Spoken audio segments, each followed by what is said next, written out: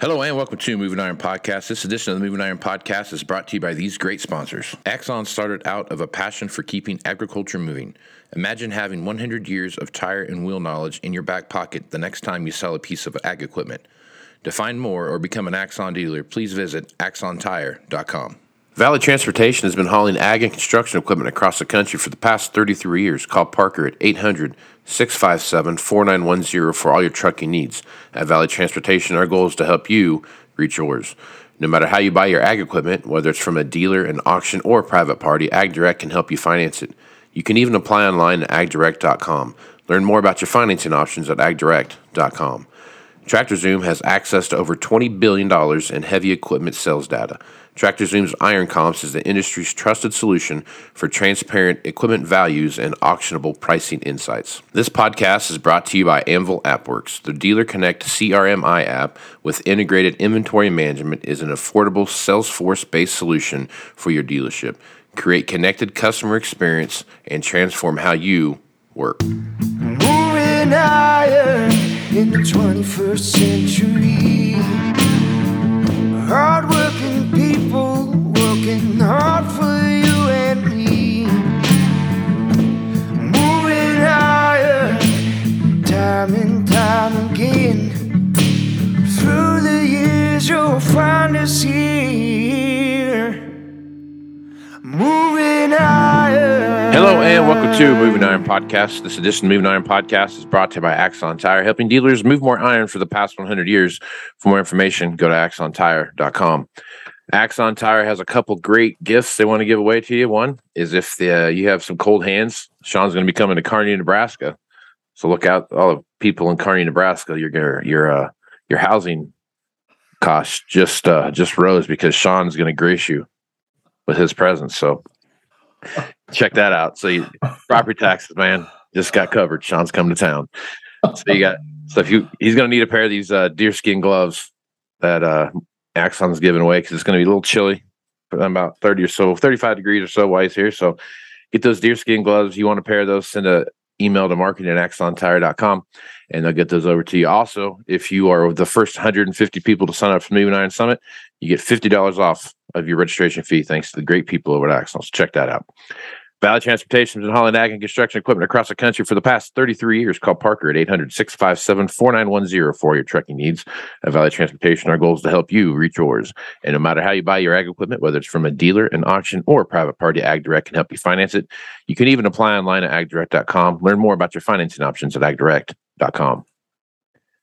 TractorZoom has access to over $20 billion in heavy equipment sales data. TractorZoom's Iron Comps is the industry's trusted solution for transparent equipment values and auctionable pricing insights. This podcast is also brought to you by Anvil AppWorks. Their Dealer Connect CRMI app with integrated inventory management is an affordable Salesforce-based solution for your dealership. Create connected customer experience and transform how you work today. Shawn is with Hackett Financial out of Boca Raton, Florida. He's nice enough to come on and talk about what's happening in the marketplace. So Shawn, how are you doing this morning? I'm doing good, Casey. Really good. Coming to the great beef state of Nebraska, are you? Flying to Lincoln tomorrow afternoon. I'll be there. That's rad, dude. This is gonna blow your mind. You've been to Nebraska before?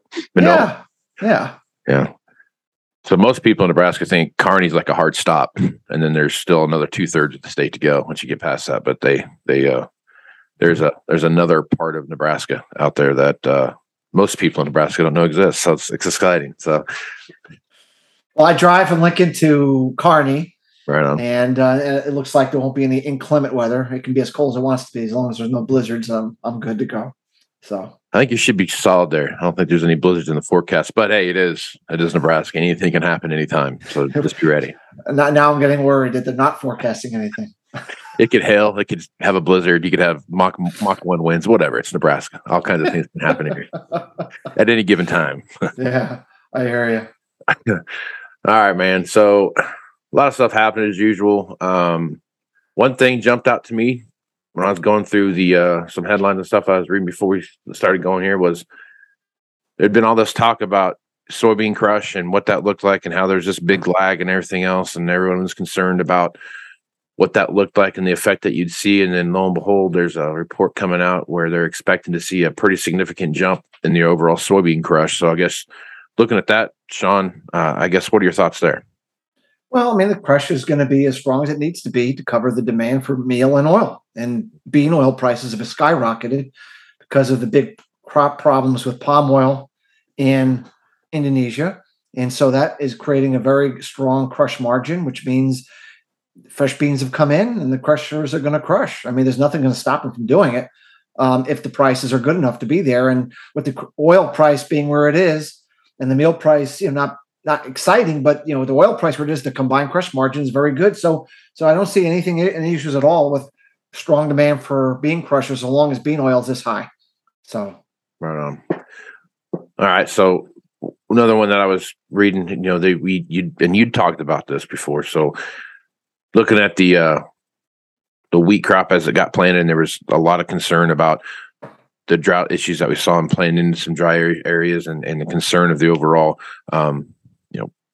wheat production as we started looking through the fall emergence season. And there's been quite a increase in the overall amount of emergence that we've seen and the overall quality of the wheat that we're starting to see. Most of that's coming out of Montana as a hard red winter wheat up there. Except, but they've also had some pretty timely rains as well. So you've talked about that we were gonna see some more of that El Nino style pattern start to emerge and a little more moisture coming into the area. And I think this is a good indicator of that.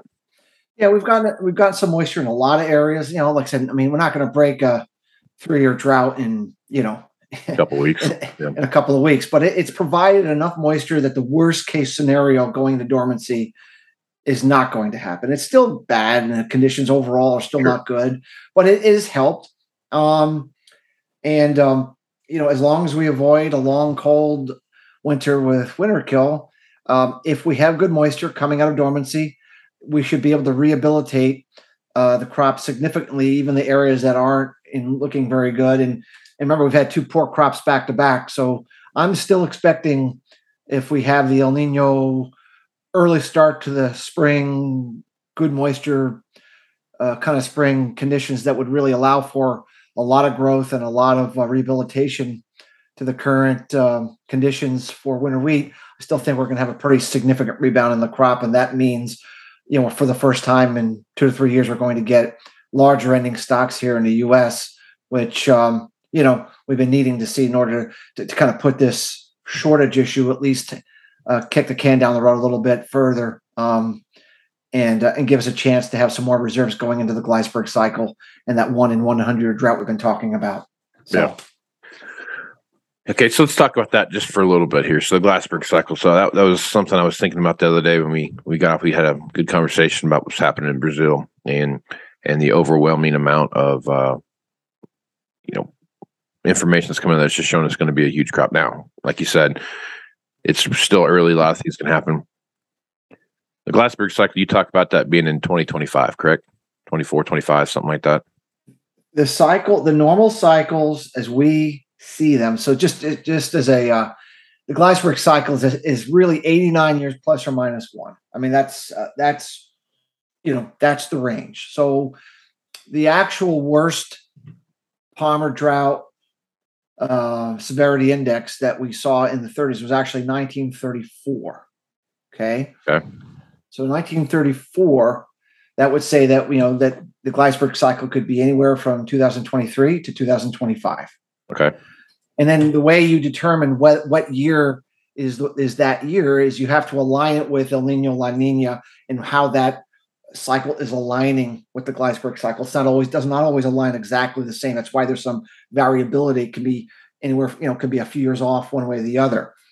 The way the normal cycle should operate is that we're ending our 22-year, 2-year La Nina cycle that should lead to a temporary El Nino in 23. You cannot have a major drought in the U.S. with an El Nino. It just does not happen. So if this is an El Nino year, you're not going to have the Gleisberg cycle in 23. But this is also not the time in the cycle for a major long El Nino. This is the time for a short, sweet El Nino. So if the cycles operate the way they normally do, we would have a short El Nino in 23 into early 24. The El Nino retracts, and then your Gleisberg cycle is 24-25. One thing we did mention is that we had this Tonga eruption early this year. Yeah. That deposited water vapor in the stratosphere instead of sulfur dioxide. It's never happened before in anyone's memory over the last 1,000 years that we've had this happen. All past large VEI, volcanic explosivity index 6 or higher volcanic eruptions, which this one was a VEI 6, actually made to the mesosphere, were sulfur dioxide aerosols in the atmosphere. And we know exactly what that means. It's a cooling effect, and it actually promotes El Nino within 12 months' time. So, but this did not do that. This pumped water vapor, which is actually creates a warming effect, because whereas sulfur dioxide blocks the sun from coming in but allows heat to escape, water vapor does block the sun from coming in, but it traps the heat from escaping. So in net, it causes a warming effect. If you look at what's the mechanism for why sulfur dioxide stratospheric volcanoes create an El Nino effect, it has to do with the temperature differential of the land versus the ocean. Land cools and warms quicker than the ocean does. So if you have a cooling effect, it tends to cause westerly winds, whereas the high, it alters the high pressure system of the Southern Oscillation Index and causes westerly winds, which produces the El Nino effect. Speculation from research that's been doing from a lot of people like NASA and other smart scientists that are putting papers out, they are speculating that because this is creating a short-term warming effect, if the land heats more faster than the ocean, will get sort of a reverse effect, meaning it may elongate or delay the onset of El Nino. So instead of the normal cycle kicking in, Casey, that El Nino comes in 23, early 24, it may delay El Nino's arrival until 24. We don't know for sure. We've never had this. No one, even the smartest scientists out there who are way smarter about it than me, all we can do is speculate. Now, once we go through this, we'll know what a water vapor volcanic eruption aerosol in the stratosphere means. All we can do now is say, right now, we're going to follow what the cycle should normally be doing. And as long as that cycle is following normal parameters towards El Nino, we're sticking with the historical cycles, which says El Nino in 23, Gleisberg cycle 24, 25. If we start diverging, and we really feel the next 3 months are the key to watch, because there's a certain pathway we need to be on if the normal cycles are in place. And if we fall off the wagon on that and we diverge, and there's a lot of indicators that we look at, Casey, to help determine whether we're on message or not. And we discussed this in a podcast we put out a couple of weeks ago. But if we start diverging from normal behavior, then we're going to start to think that maybe this eruption is having an impact on the El Nino La Nina cycle. And if it does look like El Nino is going to be pushed out into 24, then 23 could be the Gleisberg cycle.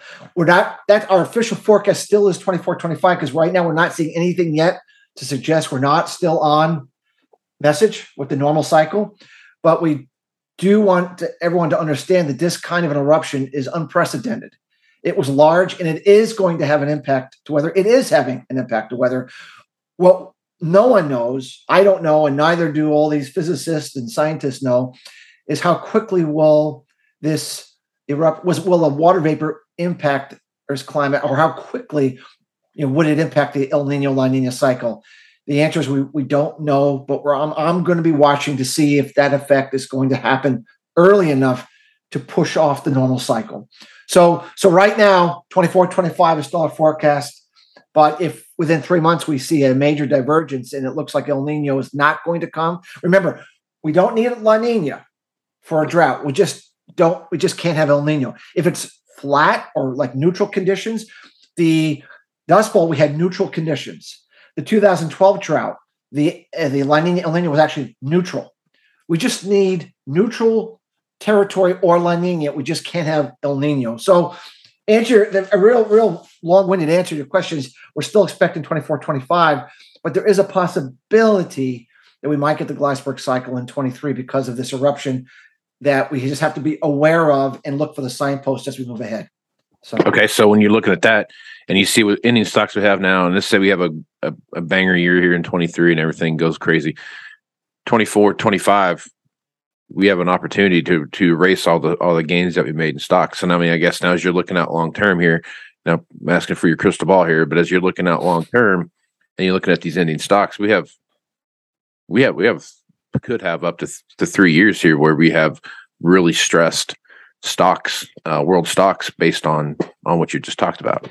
Well, if you look at how bad the Dust Bowl peak was, so like 2012 was the last time we had a drought that it was very, very significant, very significant, and it was. I mean, it was a high order significance. But if you look at the Palmer Drought Severity Index in 1934, Casey, it was like twice as bad. Yeah, twice as bad.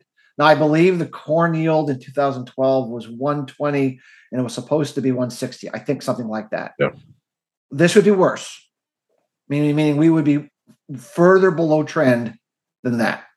Then what? Well, no. I'm saying the differential. Okay. Yeah. I see what you're saying. Yeah. You got. Well, if you look at the percentage below trend, so 160 minus 120 divided by 160, we were 25% below trend in 2012. Because the Glasper cycle is an order of magnitude worse, we would expect yields to be down more than 25% below trend line yields. So outstanding. 180. What's the trend line? I mean, probably 180, something like that. So 180, 25% or more below 180, that's what we're looking at. Because our yields have tended to keep growing, it's always referenced to where the trend line deal is. But if 2012 produced 25% below trend line, and that was absolutely not as bad as it can get during a Gleisberg cycle drought, let's put it this way, we would at least expect that, but probably expect something worse than that. What would that mean? Like 140-ish. 180 minus 180 times 0.25, we were looking at a yield of around 135 if we match what we did in 2012. A 135 yield, Casey, I'm not sure exactly what that means other than it is really bad. Yeah. I mean, we're struggling to keep. We're struggling now with 170. You know what I mean? 170s, and we're struggling to keep ending stocks from bare minimum pipeline. We're dodging. We're dodging around dodgeball, right? We're ducking. We're 135. Quite frankly, I just can't even. It's hard to imagine that kind of a shortfall, and what that might mean to price, and what that might mean to livestock. What that might mean to the food shortages that we've been dodging a bullet around here the last few years. I'm not. My goal here is not to be a Debbie Downer or gloom and doomer, and that's. But people have to understand what that would look like. It would be really, really, really, really, really, really, really bad. Yeah, it'd be really bad. Yeah, the Dust Bowl was really, really, really, really, really bad. It was. Right? Yeah. I mean, that means there's zero exports coming out of the U.S. of grains, period. None. Zero. We would completely stop exporting because we wouldn't have it. We would need it for ourselves. That's essentially the way I see it. It would mean we have zero. We will not be able to export to anybody in the world. What would that mean? You could go down the trickle down effect, and it doesn't mean everyone else is going to have those. Like I said, I want to emphasize this is a U.S. This particular cycle is U.S. based problem. All right, that's my next question. And so, is it going to amplify something somewhere else where it's wicked dry here and it's crazy wet someplace else? The Earth's climate is a self-correcting mechanism. If there's high pressure here, there's low pressure here. If there's too much moisture here, there's dry weather. It has a way of just correcting itself. So where we'd be like this here, there's other places they'd be looking for boats to try to get around, and other places will have very good weather. So I don't mean to paint this that everyone's going to have the worst crop in 100 years, but the U.S. is so important in so many crops that even if everyone else had record crops and we have that kind of a crop, it's really, really, really, really bad, really, really bad. So whether it happens in 23 or it gets or in this eruption accelerates the cycle to being a little earlier than we would currently think, or whether it follows the normal cycle of La Nina, El Nino, and we have it more in 24, 25, it's only maximally a few years away at maximally. And so I think everyone who's a producer, everyone who's an end user, everyone in government in the world needs to be aware of this cycle, needs to be aware of what it might mean, and needs to act accordingly. When there is available supplies, for example, with Russia bustling with silos overflowing in wheat, I think if I was a government and I was a country that has to buy food all the time, I would be looking for every opportunity to stockpile and build up inventories, when I have a chance to do so. And if 23 is we have a good crop year, like I'm still expecting, and this eruption does not change the cycle, you're going to have one more year to do exactly that and then batten down the hatches. Right. If it turns out in 3 months' time that we're starting to get the signals, Casey, that this is not happening, we're not going to get the El Nino, this is going to be more of a neutral-ish year and the Glasper cycle's on the table and we're heading down that path, then everything changes dramatically to what everyone needs to be doing, because you're not going to have that big crop coming. You're not going to have that temporary windfall, and you're going to have to take some much more quick, severe corrective measures to handle what that looks like.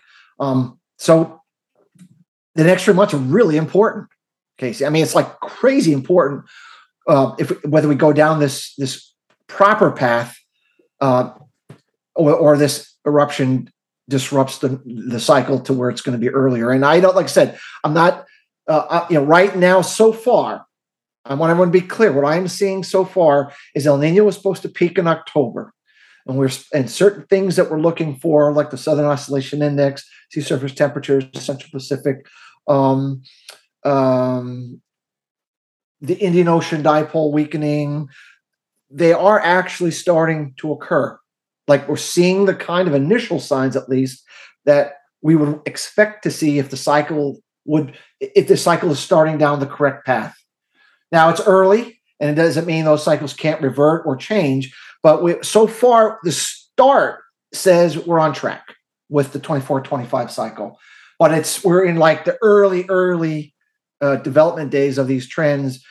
We need to see these trends continue to play out in this manner for the next 3 months. If they do, then all is well, and our original forecast is on message. But no, if anyone is making a weather forecast and is not appropriately handicapping what this eruption might mean to weather being different from normal, they're not doing their job, in my opinion, because this was an event it was a 1 in 1,000 year event, quite frankly. It's a very unusual event. And so one needs to understand we may not see business as usual in climate over the next few years, and to be on guard. So if this drought situation happens like you're talking about, then if you look at the the cattle herd, and that's just going to continue to see liquidation there, correct? Well, what would happen is this brief period of the concept that we've done herd liquidating and then we're back to rebuilding, that would end in a hurry. Right. Pasture growth would be gone. Feed prices would be gone. Prices would be too high. No one could afford to keep the animals, and we would start liquidating again. As hard as that is to believe, we would start another liquidation cycle until some point the cattle price eventually rises to make even whatever the price is for corn at that time worthwhile. It'd be a very, very bad situation for livestock producers, extremely bad situation, because they're just coming out from underneath. They're finally going to get their chance to have a 12, 18, 24 months of good prices and at least feed that will work. Mm-hmm. And if they don't get that and they miss that equity rebuild cycle, it's just going to be extremely, extremely challenging for them. And it would mean that in order for them to survive, Casey, they really have to protect feed prices to the upside. Like they'd have to quickly get $7 corn bought, even though that doesn't sound like the right thing to do. If we're going down that path, even $7 corn would be a fantastic price compared to where we might be going if we have something like that. So I'm not here to, like I said, so far so good. and we're going with, and we pray every day that things are going to work out, that this is the good year for production. But I didn't create the volcano. It happened. We know it happened. We know what it did. We don't know exactly what it means, but we know that when you throw that much aerosols in the stratosphere of that magnitude, weather is going to change. The question is how much and when. Yeah. We don't know. We know exactly how much sulfur dioxide is required. We know exactly when sulfur dioxide impacts the weather. And we have multiple examples of what that looks like. This will be our first. Well, when this is over, now the next, if this ever were to happen again, Casey, we say, oh yeah, when we had the volcano eruption Tonga, this is what happened. We would know. Right now, we're guessing. But at least we can be smart enough to know what signs to look for to say, is it impacting it right now? If it is, we know to look. We know what we're going to look. We know what that looks like. If it's not, we know what that looks like, and that's going to tell us whether the impact from the eruption is going to be more immediate, or it's going to be or the can's going to be kicked down the road a little further. Awesome. That's good. So the way I would see it is everyone needs to stay in tune to your show, because clearly we'll be talking about this in the months to come. So I didn't know the Glassberg cycle was until you said it like a month or two ago. I'm like, what is that? Shawn in his made up terms. Then all of a sudden it's real. Look at this. It's actually a real thing. Look at that. It is a very real thing. There's people that know about it, that don't get on CNN, and don't aren't spokespeople for social media. It is a very known cycle in the scientific community. It's been repeating for a very long time, and it has arrived. And the question now is just pinpointing the correct time frame. And if it wasn't for the eruption, our job would be exceedingly easier. Mm-hmm. But because that has happened, it makes the forecast a little more challenging. So one has to accept what we can know, and one has to accept what we can't know. I can't know for sure when or how much the eruption will impact the El Nino La Nina cycle. I know it will have an impact, just like sulfur dioxide has an impact the El Nino La Nina cycle. And I'm smart enough to know what I don't know, but I'm smart enough to know what to look for to know what's actually happening. And I think that's the most important takeaway: is watch what's actually happening to determine whether that impact is going to be felt now or not. And either way, life goes on. We shall overcome. But there is action that everyone can take in agriculture to mitigate to some extent the risks. And so the most important thing is not worrying about, I can't believe it's going to happen in 23. This is not fair. Still take the corrective action you can to make it less impactful to you. Right. So, and then you throw grand solar minimum on top of all that. Man, it's just a great. It's a remarkable time for climate, Casey, because we are in a grand solar cycle. Not every Glassberg cycle occurs in a grand solar cycle, by the way. 1930s was not a grand solar cycle. Right. In the mid 1980s, we were not in a grand solar cycle. The last time we were in a grand solar cycle with the Glassberg cycle was 400 years ago. That occurred during the Maunder minimum. Oh, yeah. We had a Glassberg cycle, and we had grand solar and a Glassberg cycle coming together. So it just so happens that these long-term cycles are just aligning right now. And on top of it, we're moving into by 2025, we're going to be in a synchronous cold Pacific, cold Atlantic sea surface temperature cycle. The last time we saw that was in the late 1960s and 1970s, which creates very, very challenging, long, colder, shorter growing seasons, that sort of thing. And so all those three cycles haven't occurred in over 400 years, meaning 400 years ago is when all these cycles all lined up like this at the same time. So there you have it. I didn't make them up. They're there. They're natural. They're recurring. And it just so happens we happen to be alive in our productive years to witness an extraordinary period for natural climate variability. And it's exciting to watch it. At the same time, it's catastrophically scary. Right. Well, that's good stuff, Shawn. I'm lucky to be alive right now. You got all this good stuff going on. It's great. All right, man. So you're gonna be incarnate. You're gonna be giving a talk you're going to be hitting some of the stuff here we just talked about in your speech? Yeah, I mean, every speech I'm doing now that I really started up with, I talk about this, the normal cycles, and I am throwing in this eruption now in greater detail because it is going to be these aerosols. The best guess that NASA and people way, way smarter about it than I am suggest that these aerosols will float around in the stratosphere, these water vapor aerosols, for up to 3 years before they dissipate to where their impact's going to start to be mitigated. So this is going to be, some kind of an impact. Remember now it was a February eruption, right? So we're almost 1 year in. Okay, so we were looking for another 2-year potential impact to climate in different ways, and so we're just going to keep an eye on how this might impact and alter weather over the next few years, and then once those water vapor dissipates, then we can get back to not having to worry about what aberrations they may occur. Now, and when we do get an eruption that's sulfur dioxide, we'll know exactly what it means. Unfortunately, this one threw us a curveball. So, yep. Well, we're lucky that it went off underwater and not on the surface, because then we'd have a whole nother issue. Well, I would view the whole thing.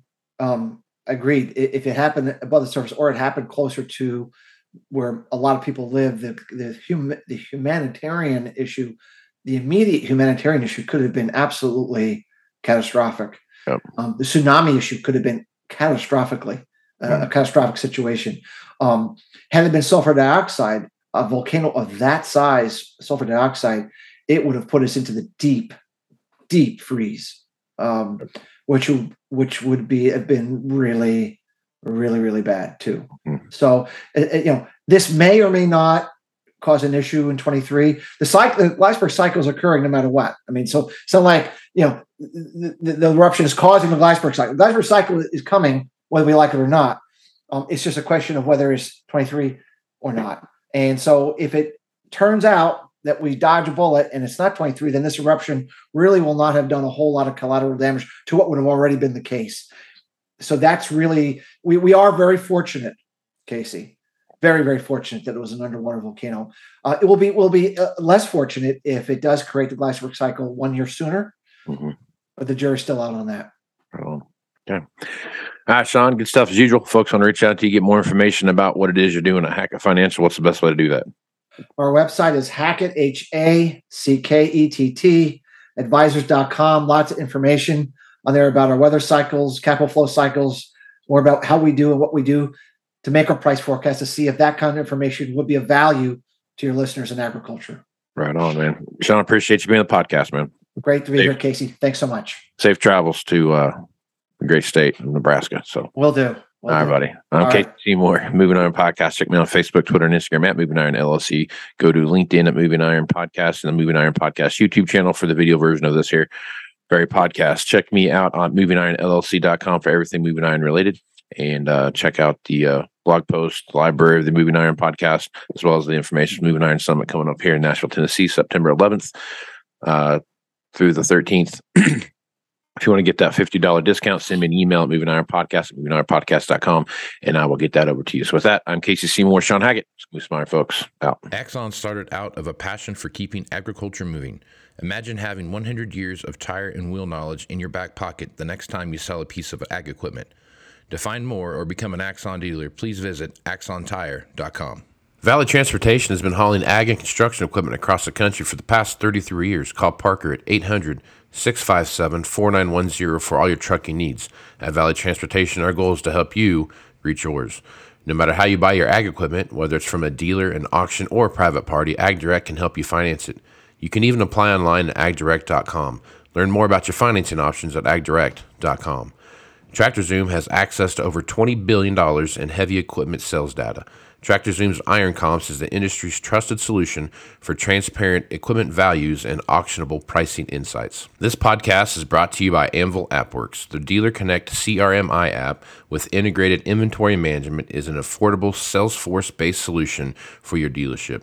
Create connected customer experience and transform how you work. Moving iron in the 21st century.